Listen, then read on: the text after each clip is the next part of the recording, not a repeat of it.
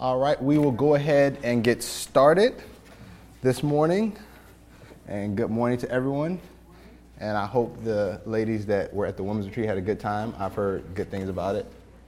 Oh, good. So today we are going to be covering the lesson on serving. It's lesson 69 in the Foundations course. If you haven't already, there is an actual lesson outline, and then there's an appendix that you can grab as well. That has some questions and answers. We won't go over that in class, but that's something that's helpful for you to kind of read through and see some of those answers and maybe questions that you might have had as well. Today is serving, and we have a lot of scriptures that we're going to be going through. So if you get to a section and you see a number of scriptures on there, feel free to turn to it, and then we can kind of quickly go through them as we're starting. So let's open up in a word of prayer, and then we'll go ahead and jump right into it. Anybody mind praying for us this morning? You looked up. Dear Father God, Lord, thank you for today, Lord, that we can come to your house and just worship you and praise you and hear from your word. I just pray for Jeremiah, Father, as he gets ready to teach us, that you'll just give him wisdom. And I pray that we would be attentive, Lord, and thankful for the word that we're about to hear. In Jesus' name I pray. Amen. So starting off, when you think of the term serving, what's the first thing that comes to mind? When you think serving or to serve, what pops into your head? When you think of serving, what pops into your head? Working? Okay, that's good. What else? When you think of serving, what pops into your head? Volunteering, yeah. Think of watching people, just like visual of watching people. Okay. What about what is serving? What is serving? Looking to the needs of others, okay. Anyone care to expound upon that or have a different definition? Serving them, yes. Serving is serving them, yeah. Sure.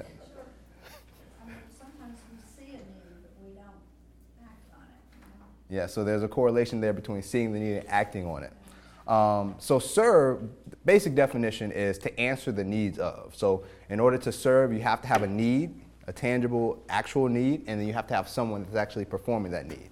And so if someone is at the beach and you bring them an umbrella, not because it's hot, but because you want them to be covered up from rain, you're not really serving them because there's not a need for that at that particular instance. So there actually have to be a need that you're responding to. So kind of keep that in mind. Serving is responding to the needs of others. And so the big idea we want to kind of tackle and work through is God created us to serve. We depend upon the transforming grace of God in Christ to make us servants, teach us how to serve, and help us embrace a lifestyle of regularly considering the needs of others. And so we're going to be going through that idea broken up into 5 different considerations, 5 things you need to consider in order to be more effective at serving or even to begin serving. And it's broken down to, those 5 ideas are broken down to 3 sections: why we serve, how we serve, and who we serve. And so we're going to be starting off with the why we serve. And the first thing you want to consider is consider your God. So the first thing you want to consider is consider your God. And then we're going to be looking at Christ as a servant first. Would someone mind going to Isaiah 42:1? And you can just read, well, you can read the whole verse, but we're focusing on the first part of it. Whenever someone gets there, you can start reading. Behold my servant whom I uphold, my chosen, in whom my soul delights. I have put my spirit upon him. He will bring forth justice to the nations. Yep. Just one? Yep, that's fine. And so you see that is Isaiah prophesying about who? Christ, Jesus. So we see that Jesus was and is a servant. Behold my servant, God talking about the Son, or God the Father talking about Jesus the Son, whom I uphold, my chosen, whom my soul delights. Next, so you see that Jesus was and is a servant. Next, we'll look at Jesus came not to be served, but to serve. Can someone turn to Mark 10:45 and also Philippians 2:1-7? For even the Son of Man came not to be served, but to serve, and to give his life as a ransom for many. And then Philippians 2:1-7. So if there's any encouragement in Christ, any comfort from love, any participation in the Spirit, any affection and sympathy, complete my joy by being of the same mind, same love, being in full accord and of one mind. Do nothing from selfish ambition or conceit, but in humility count others more significant than yourselves. Let each of you look not only to his own interests, but also to the interests of others. Have this mind among yourselves, which is yours in Christ Jesus, who, though he was in the form of God, did not count equality with God a thing to be grasped, but emptied himself by taking the form of a servant, being born in the likeness of men. Yep. And so you see that whole build up in verses 1 through 5 of what you should be doing. The reason being is because Christ did not consider equality with God, even though he is God, but he emptied himself in order to the form of a servant. And so you see there that Jesus came not to be served, but he actually he came to serve. And then lastly, let's look at Hebrews 7:25.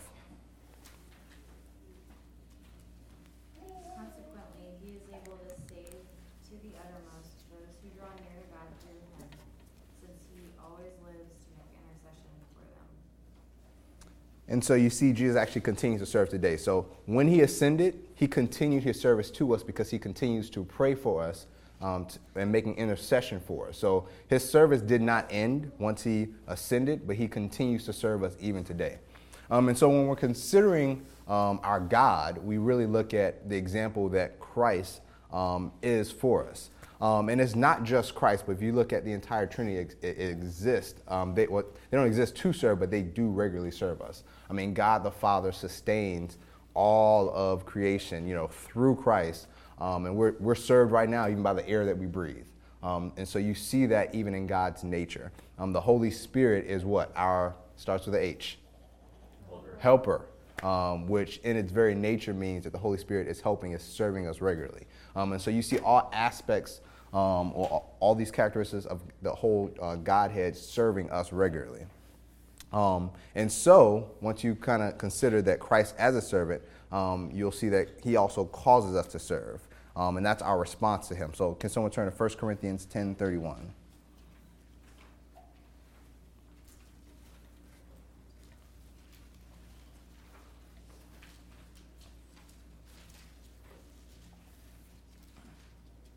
So whether you eat or drink or whatever you do all to the glory of God.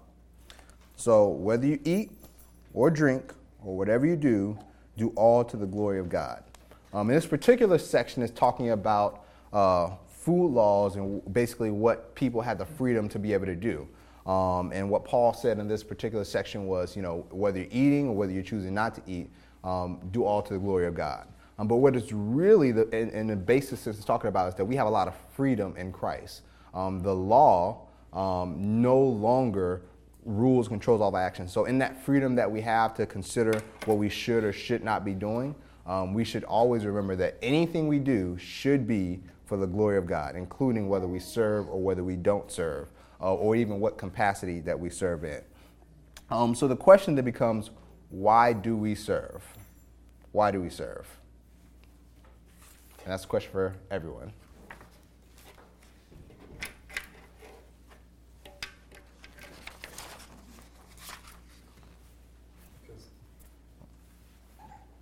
I would just like to ask you if you could define more the question, like, where do we serve, like within the church, like as a congregation, or like just like in regular interactions or relationships with the people from the church? Like, what do you mean?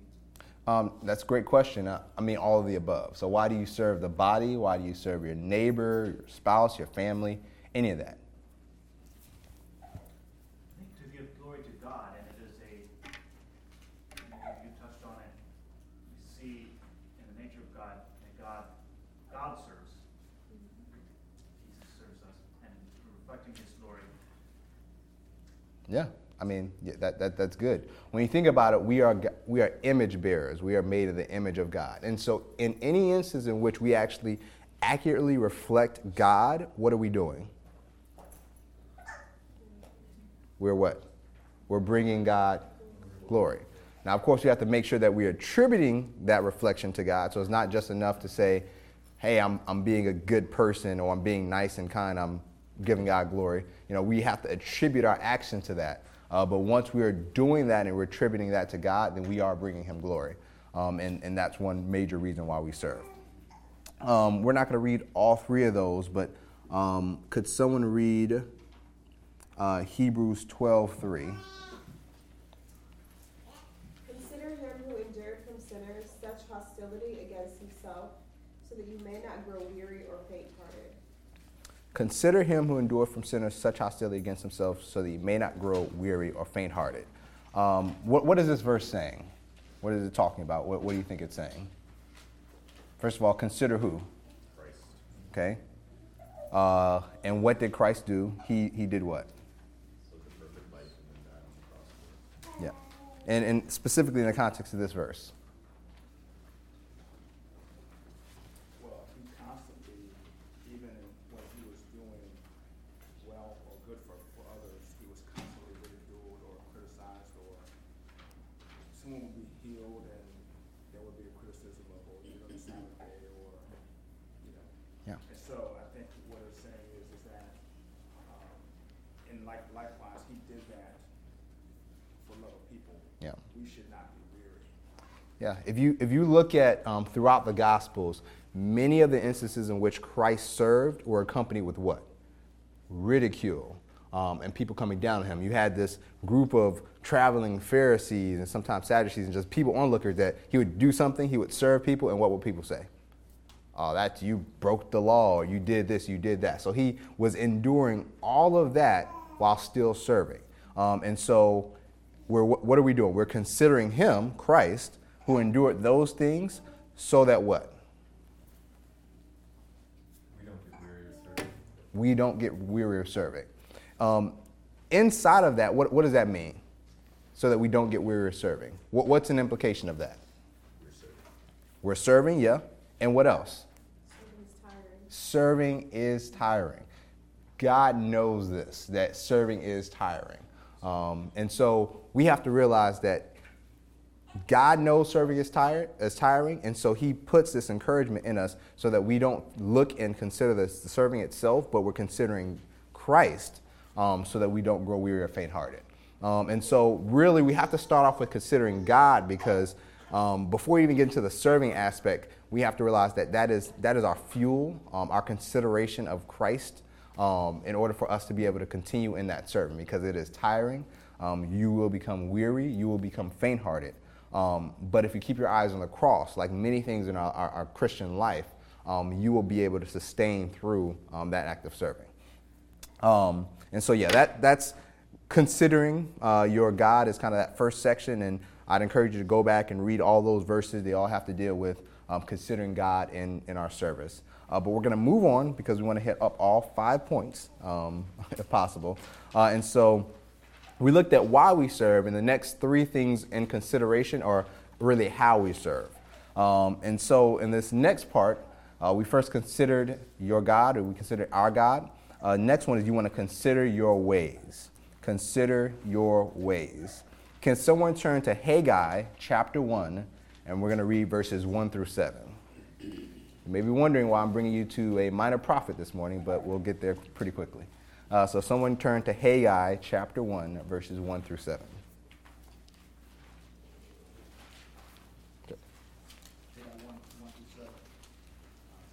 In the second year of Darius the king, in the 6th month, on the first day of the month, the word of the Lord came by the hand of Haggai the prophet to Zerubbabel, the son of Shealtiel, governor of Judah, and to Joshua, the son of Jehozadak, the high priest.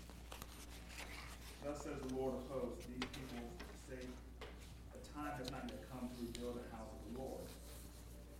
Then the word of the Lord came by the hand of Haggai the prophet. Is it a time for you yourselves to dwell in your paneled houses while this house lies in ruin? Now therefore, thus says the Lord of hosts, consider your ways. You have sown much and have harvested little. You eat, but never have enough. You drink, but you never have your fill. You clothe yourselves, but no one is warm.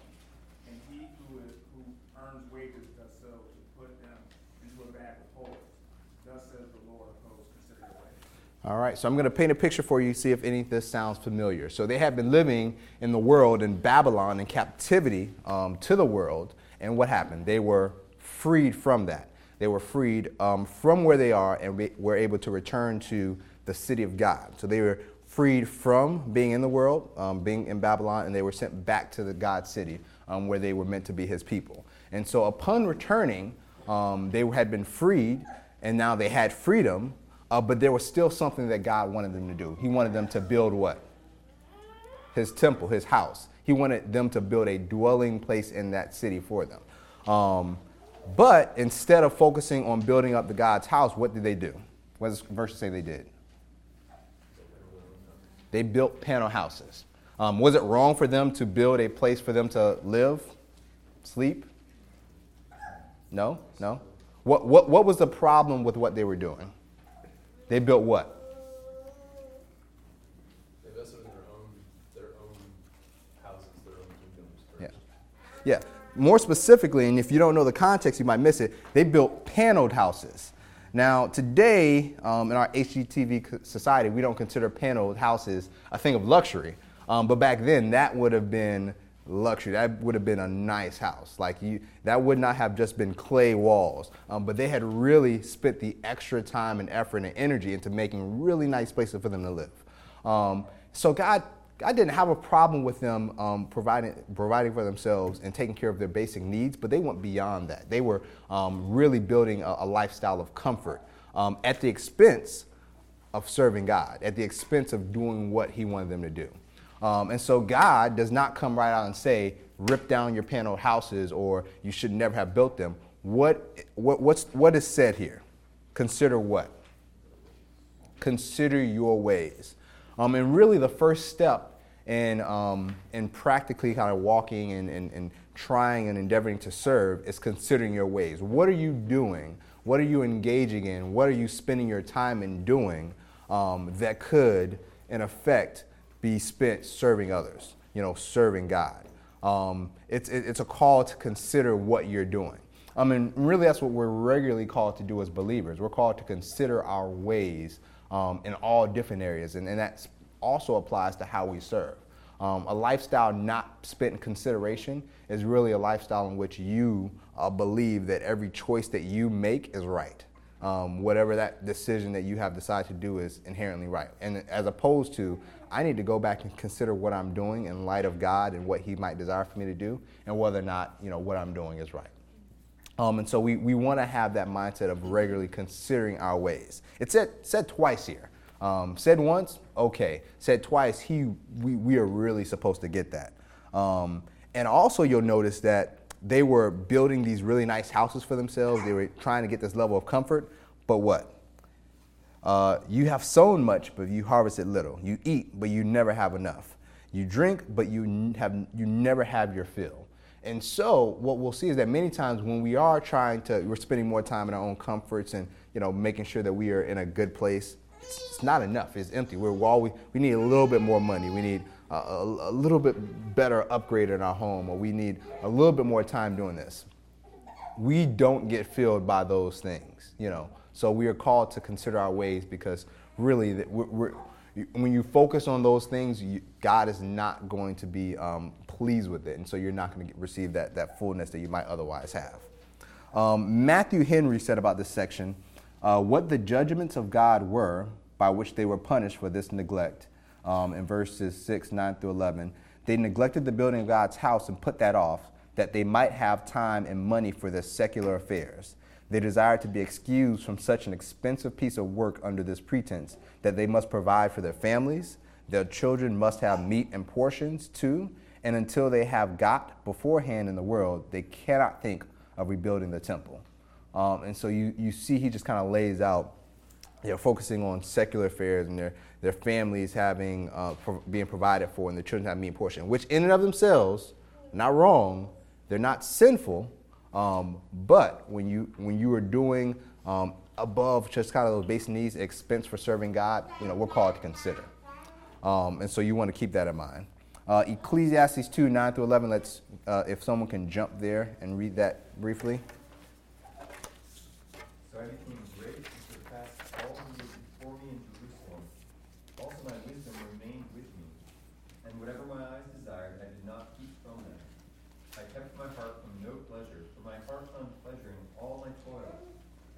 my reward for all my toil. Then I considered all that my hands had done, and the toil I had expended in doing it. And behold, all was vanity, and a striving after wind, and there was nothing to be gained under the sun. Yeah. So Solomon, one of the wisest men to ever live, gives us this nugget of wisdom. He had tremendous wealth. He did not deny himself of any pleasure that he could potentially have. And then as he's sitting in reflection after just a life spent of getting all these different things, what is he saying? It's what? It's vanity. It's striving after wind that he says in other parts.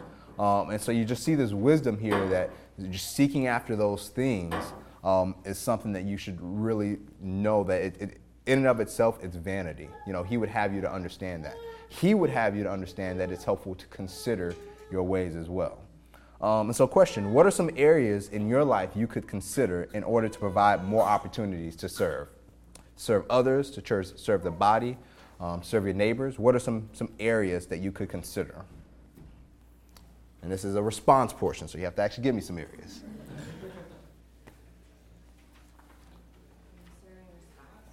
Serving your spouse.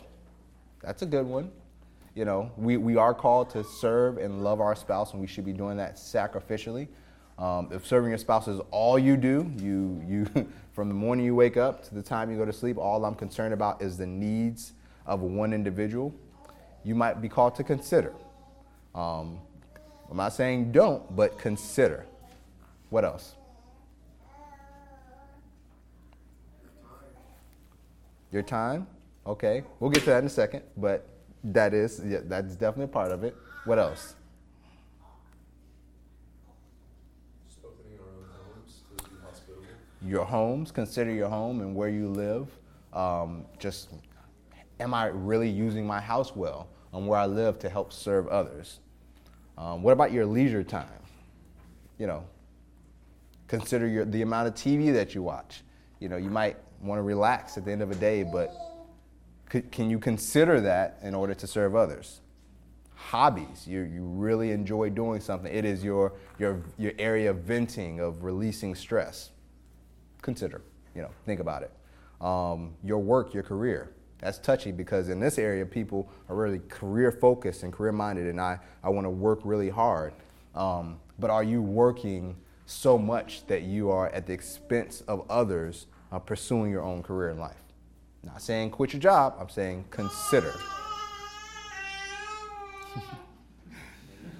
I thought that was a question. Just a twist on what you said, though. Yeah. But also consider that God has given you, the loves that He's given you. Some of the loves that you have are fallen loves, but some of the loves He's given you are God's design for you.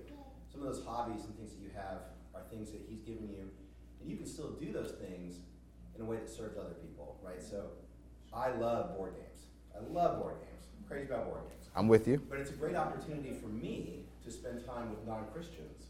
And over time, it being a regular board game club, which, at first it's like, why is this adult man off playing board games once a month? But over the years, 8-10 years into it, relationships with non-Christians that I've had at that club have been wonderful opportunities to share the gospel, have impacted their lives and my family's lives to become friends. And there are things that, as a grown man with 4 kids, I don't have a lot of opportunities for spending time with non-Christians, right? Besides work and kind of that. And other people have other hobbies. So I'm just saying, we can set up this sort of false binary where it's like, do the things you want or serve what you don't want. And I think we got to be careful about phrasing it that way, because I think a lot of times we can do the things we want and serve and make service something we actually want to do. So Yeah. something about that. And it's very true. And elsewhere, we're going to get there. You are definitely on track with that. God has given us skills and abilities, right? And there's a verse that talks about that. We're going to get to it later. But God does not give us skills, abilities, in order for us to just build up ourselves or our own interests, but they are for the building up of the body. And so even those skills and things that He might give you a passion for, you can use to serve God and to serve others. And so that consideration is not either this or either that. Sometimes it is, but it's also, hey, how can I use just this gift, this passion that I have to serve others? So that's very true. Question, just more about definition. Is serving just exclusively a Christian ethic, or is it something that it can be defined in a general way? Because if an unbeliever just shows like some signs or some displays of selflessness, how will it differentiate between a Christian serving and between an unbeliever just sharing an act of kindness? So serving is something that's just general. It doesn't just belong to the purview of believers. That's something that everyone can do. The big difference you'll see is that there's serving that has eternal implications or eternal weight, and there's serving that has temporal implications, all right? So if I am serving in an after-school tutoring program, right, that's good. You're helping a child in need. That's great. And you really are doing something that's in general. If that's not married with or coupled with the gospel and, how might I see that interact in this, then there's no internal implications in that. It's hard to hear sometimes, and I'm not saying everyone should abandon, serving community or schools or all those different things. But the question becomes, okay, is it serving in this area or is it serving in that area? It can be both, but there's just a difference.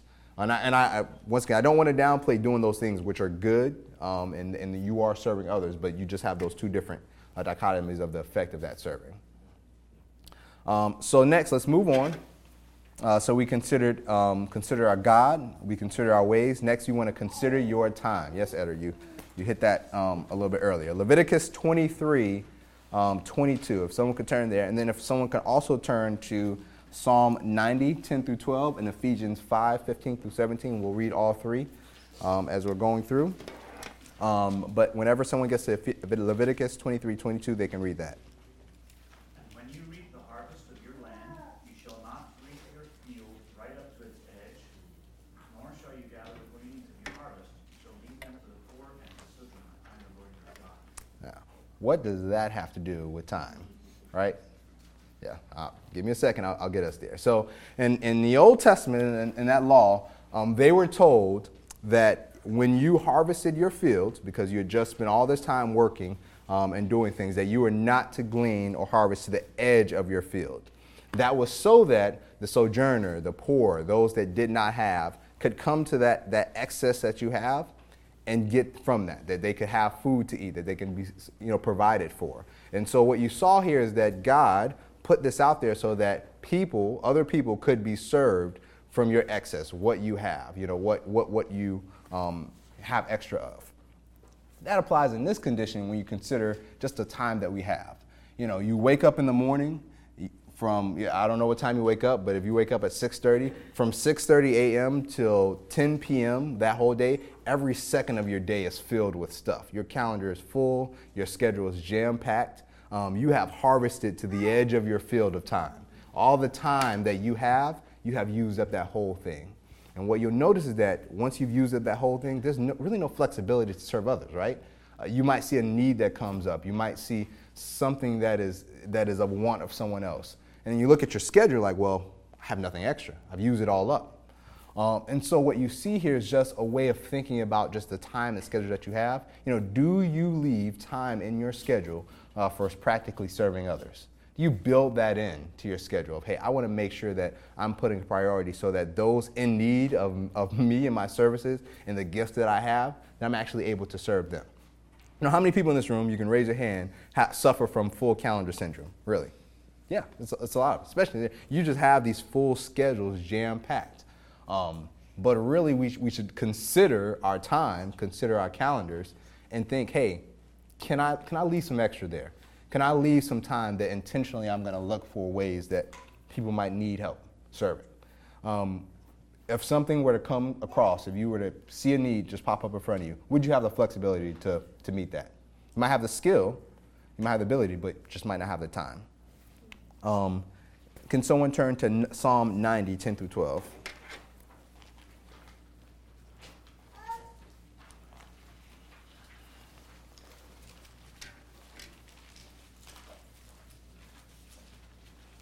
The years of life are 70, or even by reason of strength 80. Yet their span is but toil and trouble. They are soon gone, and we fly away. Who considers the power of your anger and your wrath according to the fear of you? So teach us to number our days, that we may get a heart of wisdom. Yeah. Teach us to number our days. If David is asking God to teach us how to number our days, what does that mean? That we don't know how to number our days. There you go. That's good. We don't know how to number our days. Why? We are finite human beings with finite understandings of time, of how much time we have, of all of that. And so inherent in that, what must we do? We must consider. But what must we do? We must be taught by who? By God, right? So what does that mean for our time? Are you regularly going to God and asking him what you should do with your time? Are you regularly going before him and asking him, hey, teach me how to make better use of my time? No, we think that we are the masters of our own schedules, that we really know what's best in our time. We'll use some wisdom in there, so I'm not saying our schedule making and our consideration of time is devoid of that. But do we go to God to teach us to number our days? I would probably, at least for myself, I know the answer is not always yes. In fact, it's most frequently not yes. I don't always or regularly go to God and say, hey, is this the best use of my time? Am I really considering you and asking you to teach me how to number my days? So that's something to consider, is that you really, and then this is David saying it, he's saying, teach us to number our days. How might God teach us to number our days? What ways might he do that?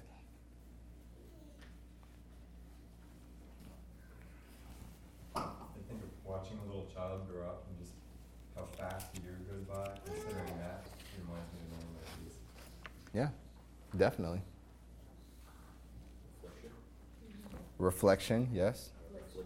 Affliction? Okay, expound. You get sick or mentally ill, like you're more likely to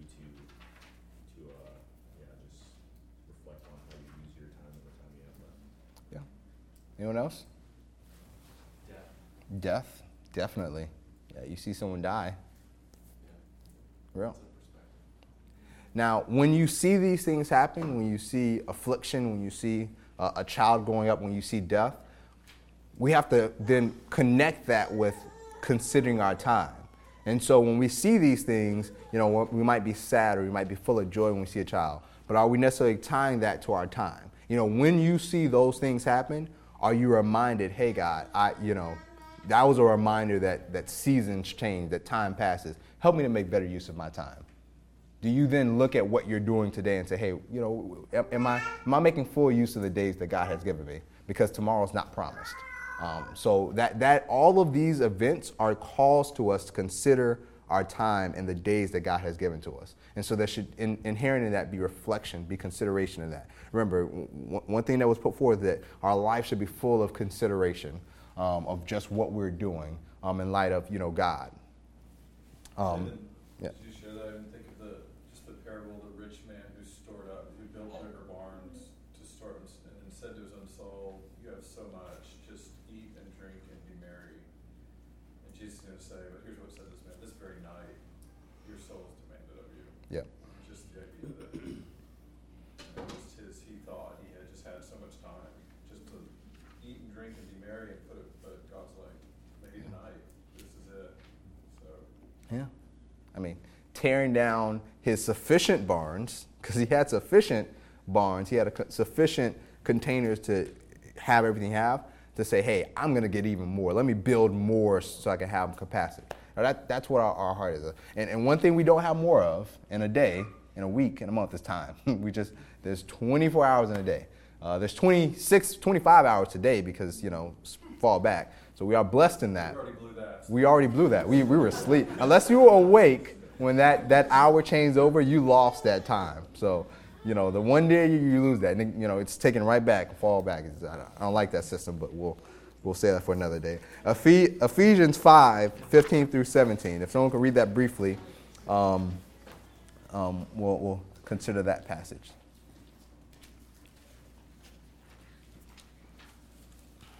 Look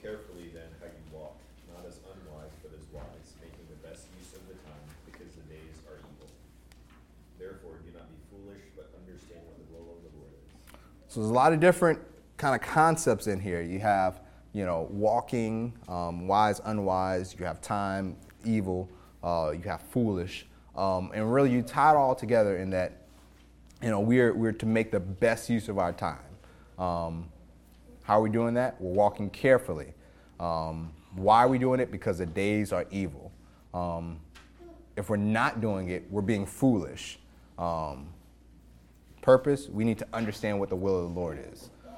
So really, we want to make sure that we are making the best use of our time because the days are evil. We live in evil days where Satan is prowling around like a roaring lion, seeking those whom he may devour. And we are called to walk carefully, not as the unwise and wise. And part of that means considering what we're doing regularly and using the time that we have. Not being foolish, but understanding what God's will is for us. So we consider your God, you consider your ways, you consider your time, and next you're called to consider your heart. Consider your heart. If someone could turn to 1 John chapter 3 and read verses 16 through 18.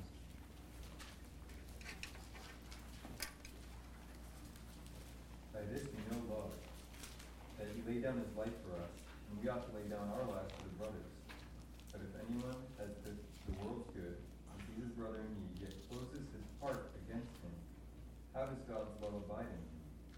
Little children, let us not love in word or talk, but in deed and in truth. Yeah, I've seen this with a lot of people, just in talking with them, that and many times, you might have the time to do it. You've realized that there's a need of serving, and you even have, you're considering God when you're serving. But you kind of see your heart is not right. Your motives might be a little bit off. You may not really want to do it within your heart. You might really want to do something else. Your heart, your posture is off. Sometimes it's extreme. Sometimes it's less. And the heart has in many cases been just this block for people serving others and how you feel about it and what you're thinking. And so that's a big component of serving is considering your heart. How have you or how might you close your heart to others when they're in need? What might that look like? Closing your heart to others when they're in need. You can say in a general sense, or you can make it about yourself, what that looks like for you. Sometimes when people are dealing with issues and they're like really hard issues they need to talk to, but sometimes I'll just say, I'll pray for you. Yeah, that's when going to serve and you see, I'm gonna have to deal with all that. That's gonna be tough. I don't really want to deal with that too. I'm okay with doing this, but I don't want all of that. I'm okay with, just putting out some chairs, but the other person putting out chairs, they got a lot of things I don't have to deal with. You want to do it, but then you see just the scope of what it's going to take in that heart. So that's very true. We might close our hearts off when we see that. When we have the means, the time to do something to help someone, but we decide not to. So, we were talking about margins before and how much time we're like scheduling ourselves. But if we spend some time and leisure or something that we could forfeit to help someone, then I think we're closing ourselves off if we have the means to help. Yeah. But if anyone has the world's good and sees his brother in need, how does God's love abide in him? True. Anyone else? Also, the temptation is to just expect somebody else to do it, like let somebody else handle the burden, even if I'm able, like, well, I'm gonna wait to see if that's gonna get filled first, rather than just jump to it with a joyful heart. Yeah. That anyone there, but if anyone has these, not if other people have the world's good, it's if anyone has the world's good. So if you have the world's goods or the ability in and of yourself to do it, consider. I think blame is a heart-hardening step of, well, they're there because of their decisions or their lack of responsibility or their laziness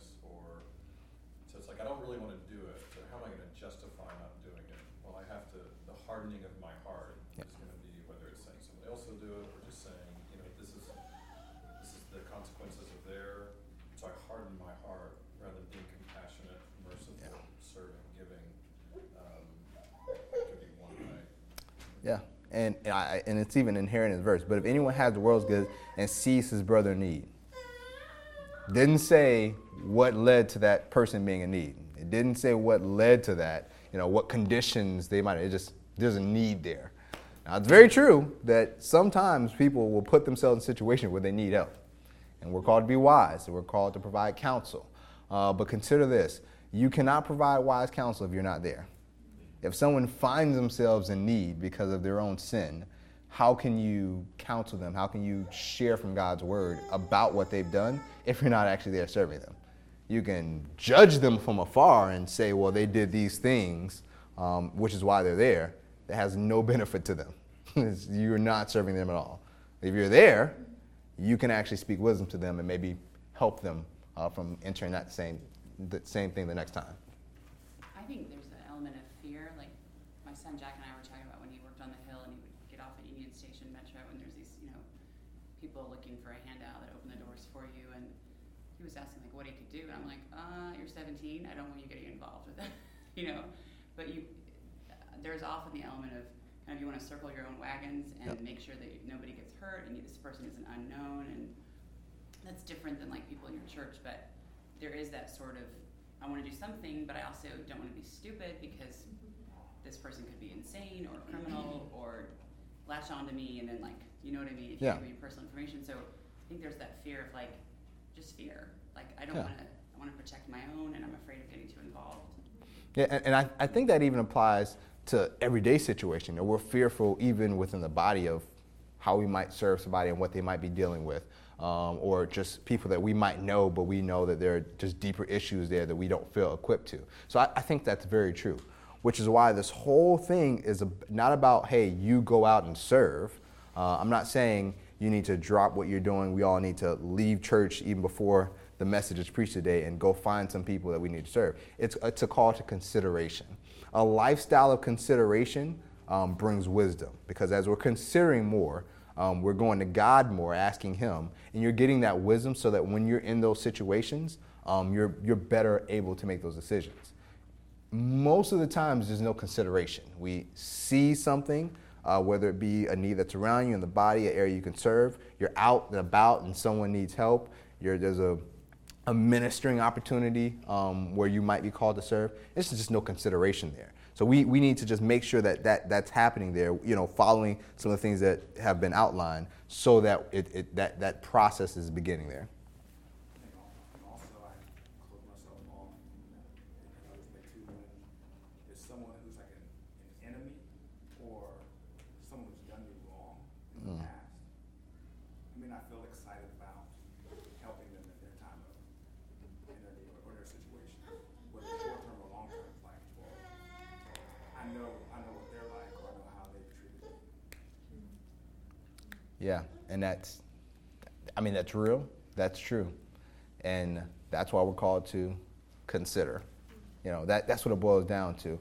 We have to consider in every single situation whether or not we're doing it. So the answer is not, well, let me not even think about it at all, but it's consider. And sometimes we have to look at real situations, circumstances, in light and really that decision might be no, but it has to begin with considering. And that's really what it boils down to. What does that look like? So I guess for me, I would say that typically anybody that sees something that's wrong, in their minds they would consider it just by seeing it. So you would say there's a step further. What does that look like? What kind of questions are you asking in your head? What kind of thoughts are you having that would make it a consideration that God would be pleased with? Great question. When seeing the needs around us, the 1, 2, 3, this kind of goes directly into that. So when seeing the needs around us, one, we should always be moved to pray. We should always be moved to pray. If you see a need around you, you should always be moved to pray. We're called to pray without ceasing.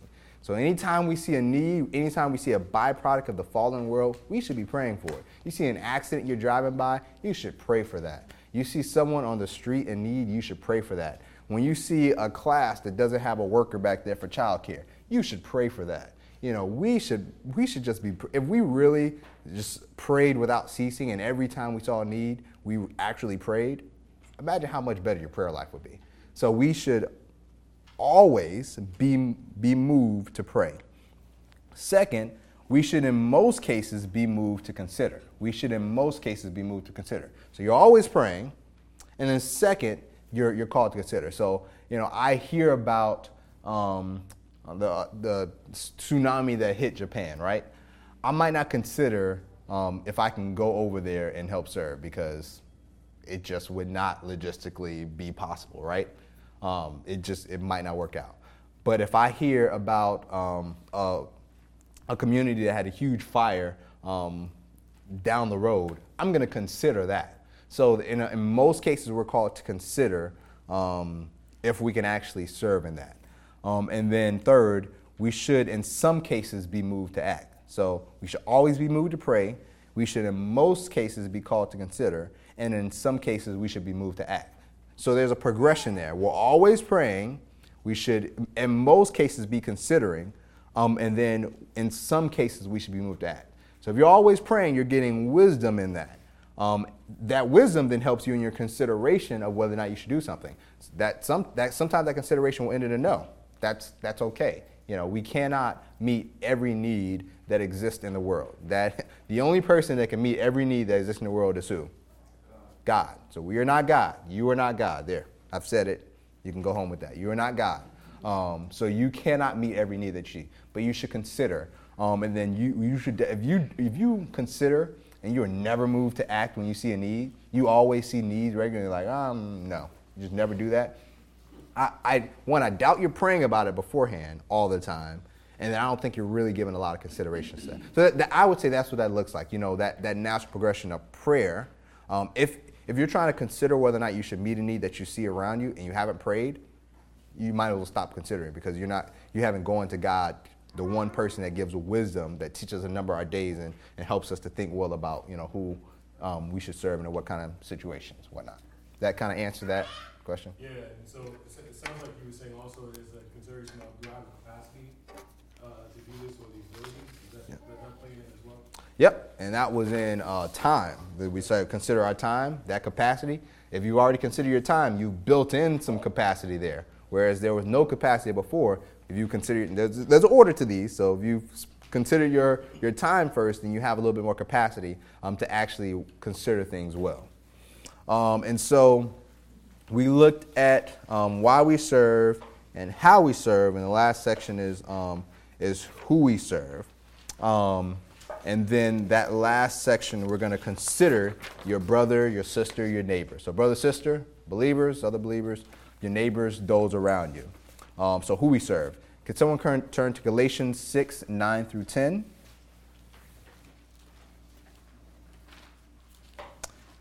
Galatians 6, 9 through 10. And whenever someone gets that, they can read it. And let us not grow weary of doing good, for in due season we will reap if we do not give up.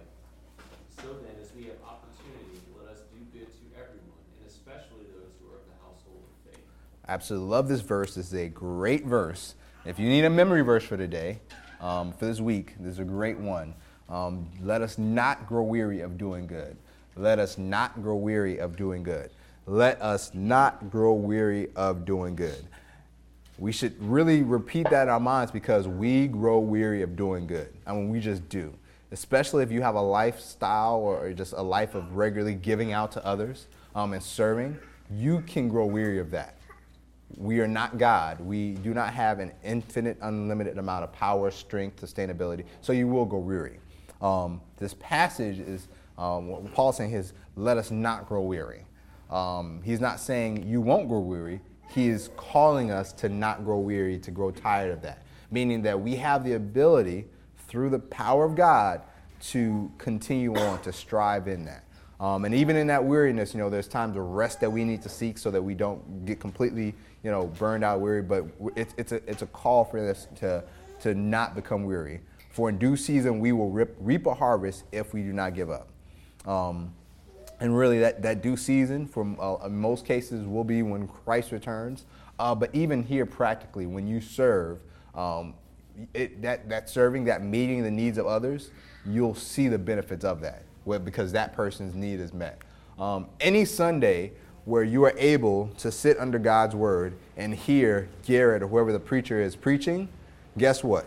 There are some faithful servants that are watching a ton of kids, so that out there doesn't sound like a circus, right? Because we had all the kids sitting in service. I love my kids. I love all of our kids. I probably would not be able to hear Garrett regularly if all the kids were in there. So some faithful people that are not growing weary, that we are reaping a harvest of and being able to sit under God's word.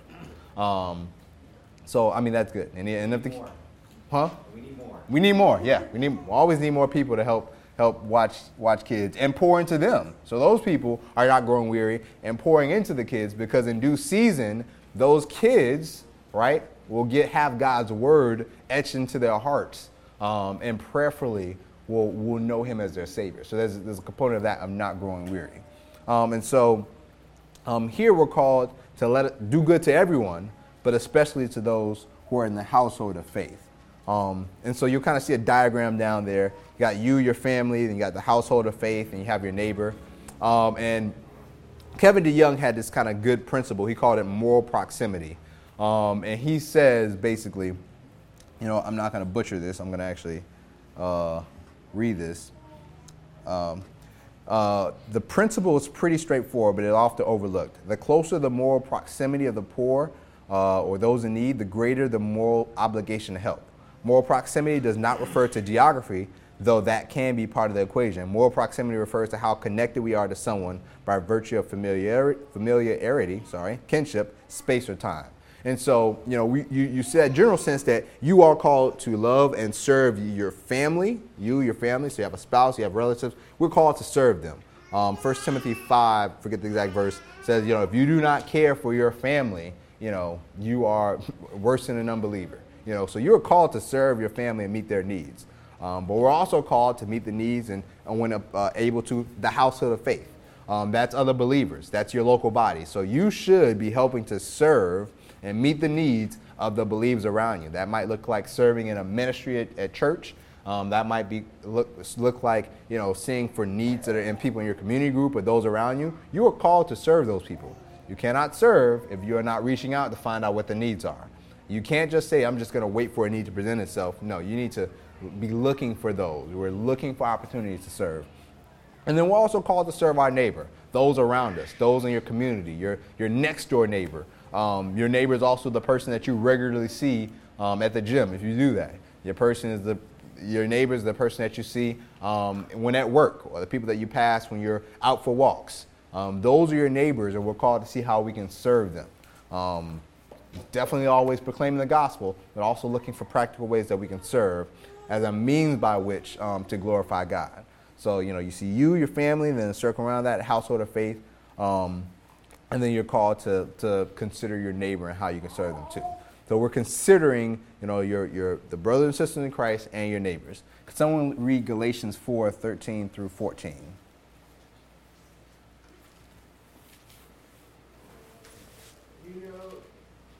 It was because of a brotherly element that I preached the gospel to you at first. And though my condition was a child to you, you did not scorn or despise me. You received me as an angel of God, as Christ Jesus. Yeah, so you had Paul here who needed to be served. And you had the people in Galatia actually practically serving him. So he was not a brother or sister at first, yet they were helping him. And then he became brothers and sisters. Many of the Galatians became believers. And so you just see that it's necessary. People need us. Paul needed to be served. And when you are serving those around you, you're meeting that practical need. And so, we've considered what? First, we consider our God. Next, we consider our ways, what we're doing, how we're living our life. Next, we consider time. Good. Yeah, we consider how we're spending our time, if we've already spent our time before the day begins, or whether or not we're leaving anything extra. Next, we've considered our hearts and what our posture is, and make sure that that is right and being worked on. And then we're called to consider, we just went over this, we're called to consider neighbors, brothers, sisters in Christ. We're called to consider those. And so you just see all throughout that, all these different things that we're called to consider in order to be effectively serving others. And really that is how you serve others well. You have to be regularly considering. Not thinking that you have got a good balance, everything is worked out, I think I've got this all. Even if you are regularly serving and you have a great system in place, or you're not serving at all, we're still called to consider, and realizing that we are not omniscient. We don't have it all figured out. We do not know. We still have to go to God to teach us to number our days so that we are making wise decisions. Just to comment on our neighbors, yeah. The Boy Scouts, their motto is do a good turn daily. Comes right out of Galatians. Yeah. And the idea is they go out every day, the Scouts' job, their job is to look for someone they can help every single day. That's a secular organization that's modeled on this. I think it's a great principle. And these guys yesterday did a food drive. Yeah. And to collect, millions of pounds of food for the homeless and that sort of thing. But it's a good call. It's a great call. When you think of the parable of the Good Samaritan, you had two individuals that came by first, did not consider serving or helping that person. The Good Samaritan, he did not, I don't know if he went that day looking for somebody. We don't think he did, because it says he was just going about his business. He saw an opportunity to serve, and he did it. And so we may not necessarily be saying, hey, today is my serving day. But as you are going about your life, every day should be our serving day, but as you're just going through our life, we're looking for opportunities to serve. We're considering it, we're actually doing it. One final reflection. It's somewhat easy to begin serving, or easier to begin serving. It's much harder to continue in it. It's hard to be other-oriented, always thinking of others. Continuing to serve one another requires the ongoing grace and power of God. Serving is not easy, and it's not meant to be easy. And we're not meant to do it in our own strength. We need God's help in loving one another. This goes back to 1 Peter 4:11. Whoever speaks as one who speaks oracles of God. Whoever serves as one who serves by the strength that God supplies, in order that in everything God may be glorified through Jesus Christ. To him belong glory and dominion forever and ever. Amen. By the strength that God supplies, in order that in what? Some things. No. In order, in what? In everything. Everything God may be glorified to Jesus Christ. And that's really what we started off with that, and we end with that. This is about God's glory. We should be consumed with God's glory. As we are seeking to serve people, we're not just thinking of that person. We're not just thinking of that need. What are we thinking about? God's glory. And that is sobering. If you spend your days consumed with thinking about God's glory, it will drastically affect and change how you act, what you do, what you think. We as believers, as Christians, are called to focus on God's glory. And as we think about God's glory, you better believe that will affect what you're doing, how you're doing it, who you're serving, all of that. By the strength of God, we're considering in everything, we're doing it for God's glory through Jesus Christ. And then for those that are serving, either the body or those around them, God sees it. He is grateful for that. One of the passages that we didn't read talked about, it was Peter saying that God does not miss that the love and service that they are providing to one another and to others. So God sees it, and he is grateful for that. Don't grow weary in it. Continue in serving that, knowing that in due time you'll reap a harvest of that. And that may be for the other person, that may be for yourself and whatever it means, but God is pleased with that. And for those that don't serve, consider your ways, and consider how you might better serve others. Any final thoughts, comments, reflections? We have probably 2 minutes or 60 seconds, something like that. I think it's a lot easier to do things that make us feel really good, like working in a soup kitchen. And the hard thing is serving people in your house. Like when it's like your turn to get a shower and your brother is still in, or whatever. I think, like, Matt made coffee even though we were already running late and brought it up to me today. To me, all those small things they really require sacrifice are also often missed, and that's so glorifying to God when a family loves each other and puts each other first. Because it's so easy to think, my rights, my turn, it's harder to sacrifice to your family because nobody sees it and goes, wow, that's a really godly person, you know? Yeah. It's service will cost you something. Service will cost you something, and so, you consider the cost too. But it does cost you, and that's real, and it is hard to serve your family. Anything else? Any comments, reflections, or anything like that? There's a related principle between that and the story of the Samaritan. Like you said, the Samaritan didn't go looking. He was actually traveling to a specific place. He was looking, I'm going to go out and look to serve today. But he was ready to respond to the need for service, right? So I think we could walk out of this and go, what are all the things I could do? We're probably going to be inclined in our sinful hearts to look for ways that are going to bring ourselves glory. It's a harder evaluation to look at what are the things that God's maybe calling me to that maybe no one will see, right? And it's really messy, and I've been hardening my heart against that call for years, or whatever. Like, I think there's a principle there about kind of responding to a need that God has put in your life before you're going out and hunting for something. The passage in Hebrews 12 was following Hebrews 11, where you had this great cloud of witnesses that live by faith. And then Hebrews 12 is consider them. So there are people that have gone before us that have lovingly, sacrificially served others. And so when we're serving, it's not always to a witness around us that can see. Shouldn't always be looking for that. But realize that there are people that have gone before us that we should be considering, that we're looking at that great cloud of witnesses. That's it. Hopefully it's edified some folks. There's a appendix, a second section that has some questions and answers, things that we might have questions about when thinking about serving, and some responses to those. That's on the I don't know what you call it, stand over there. So if you didn't grab it when you came in, grab that on your way out. Can anyone close us out in a word of prayer? I'm looking at you, so I guess you're going to pray. Great and glorious God, we praise you on this morning as you have allowed us to understand better from the teaching of Jeremiah here that you've prepared to give us this lesson.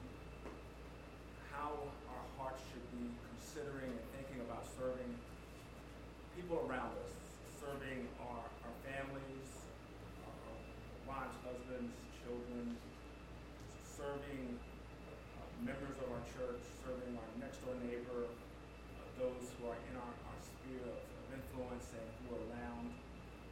But Lord, we ask that you would have us a heart that would be open and a mind that would be open and ready and eager to serve as your scriptures instruct. We praise you for this lesson that we heard from Jeremiah.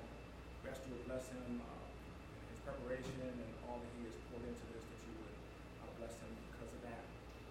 And we ask that you would prepare our hearts and our minds to receive the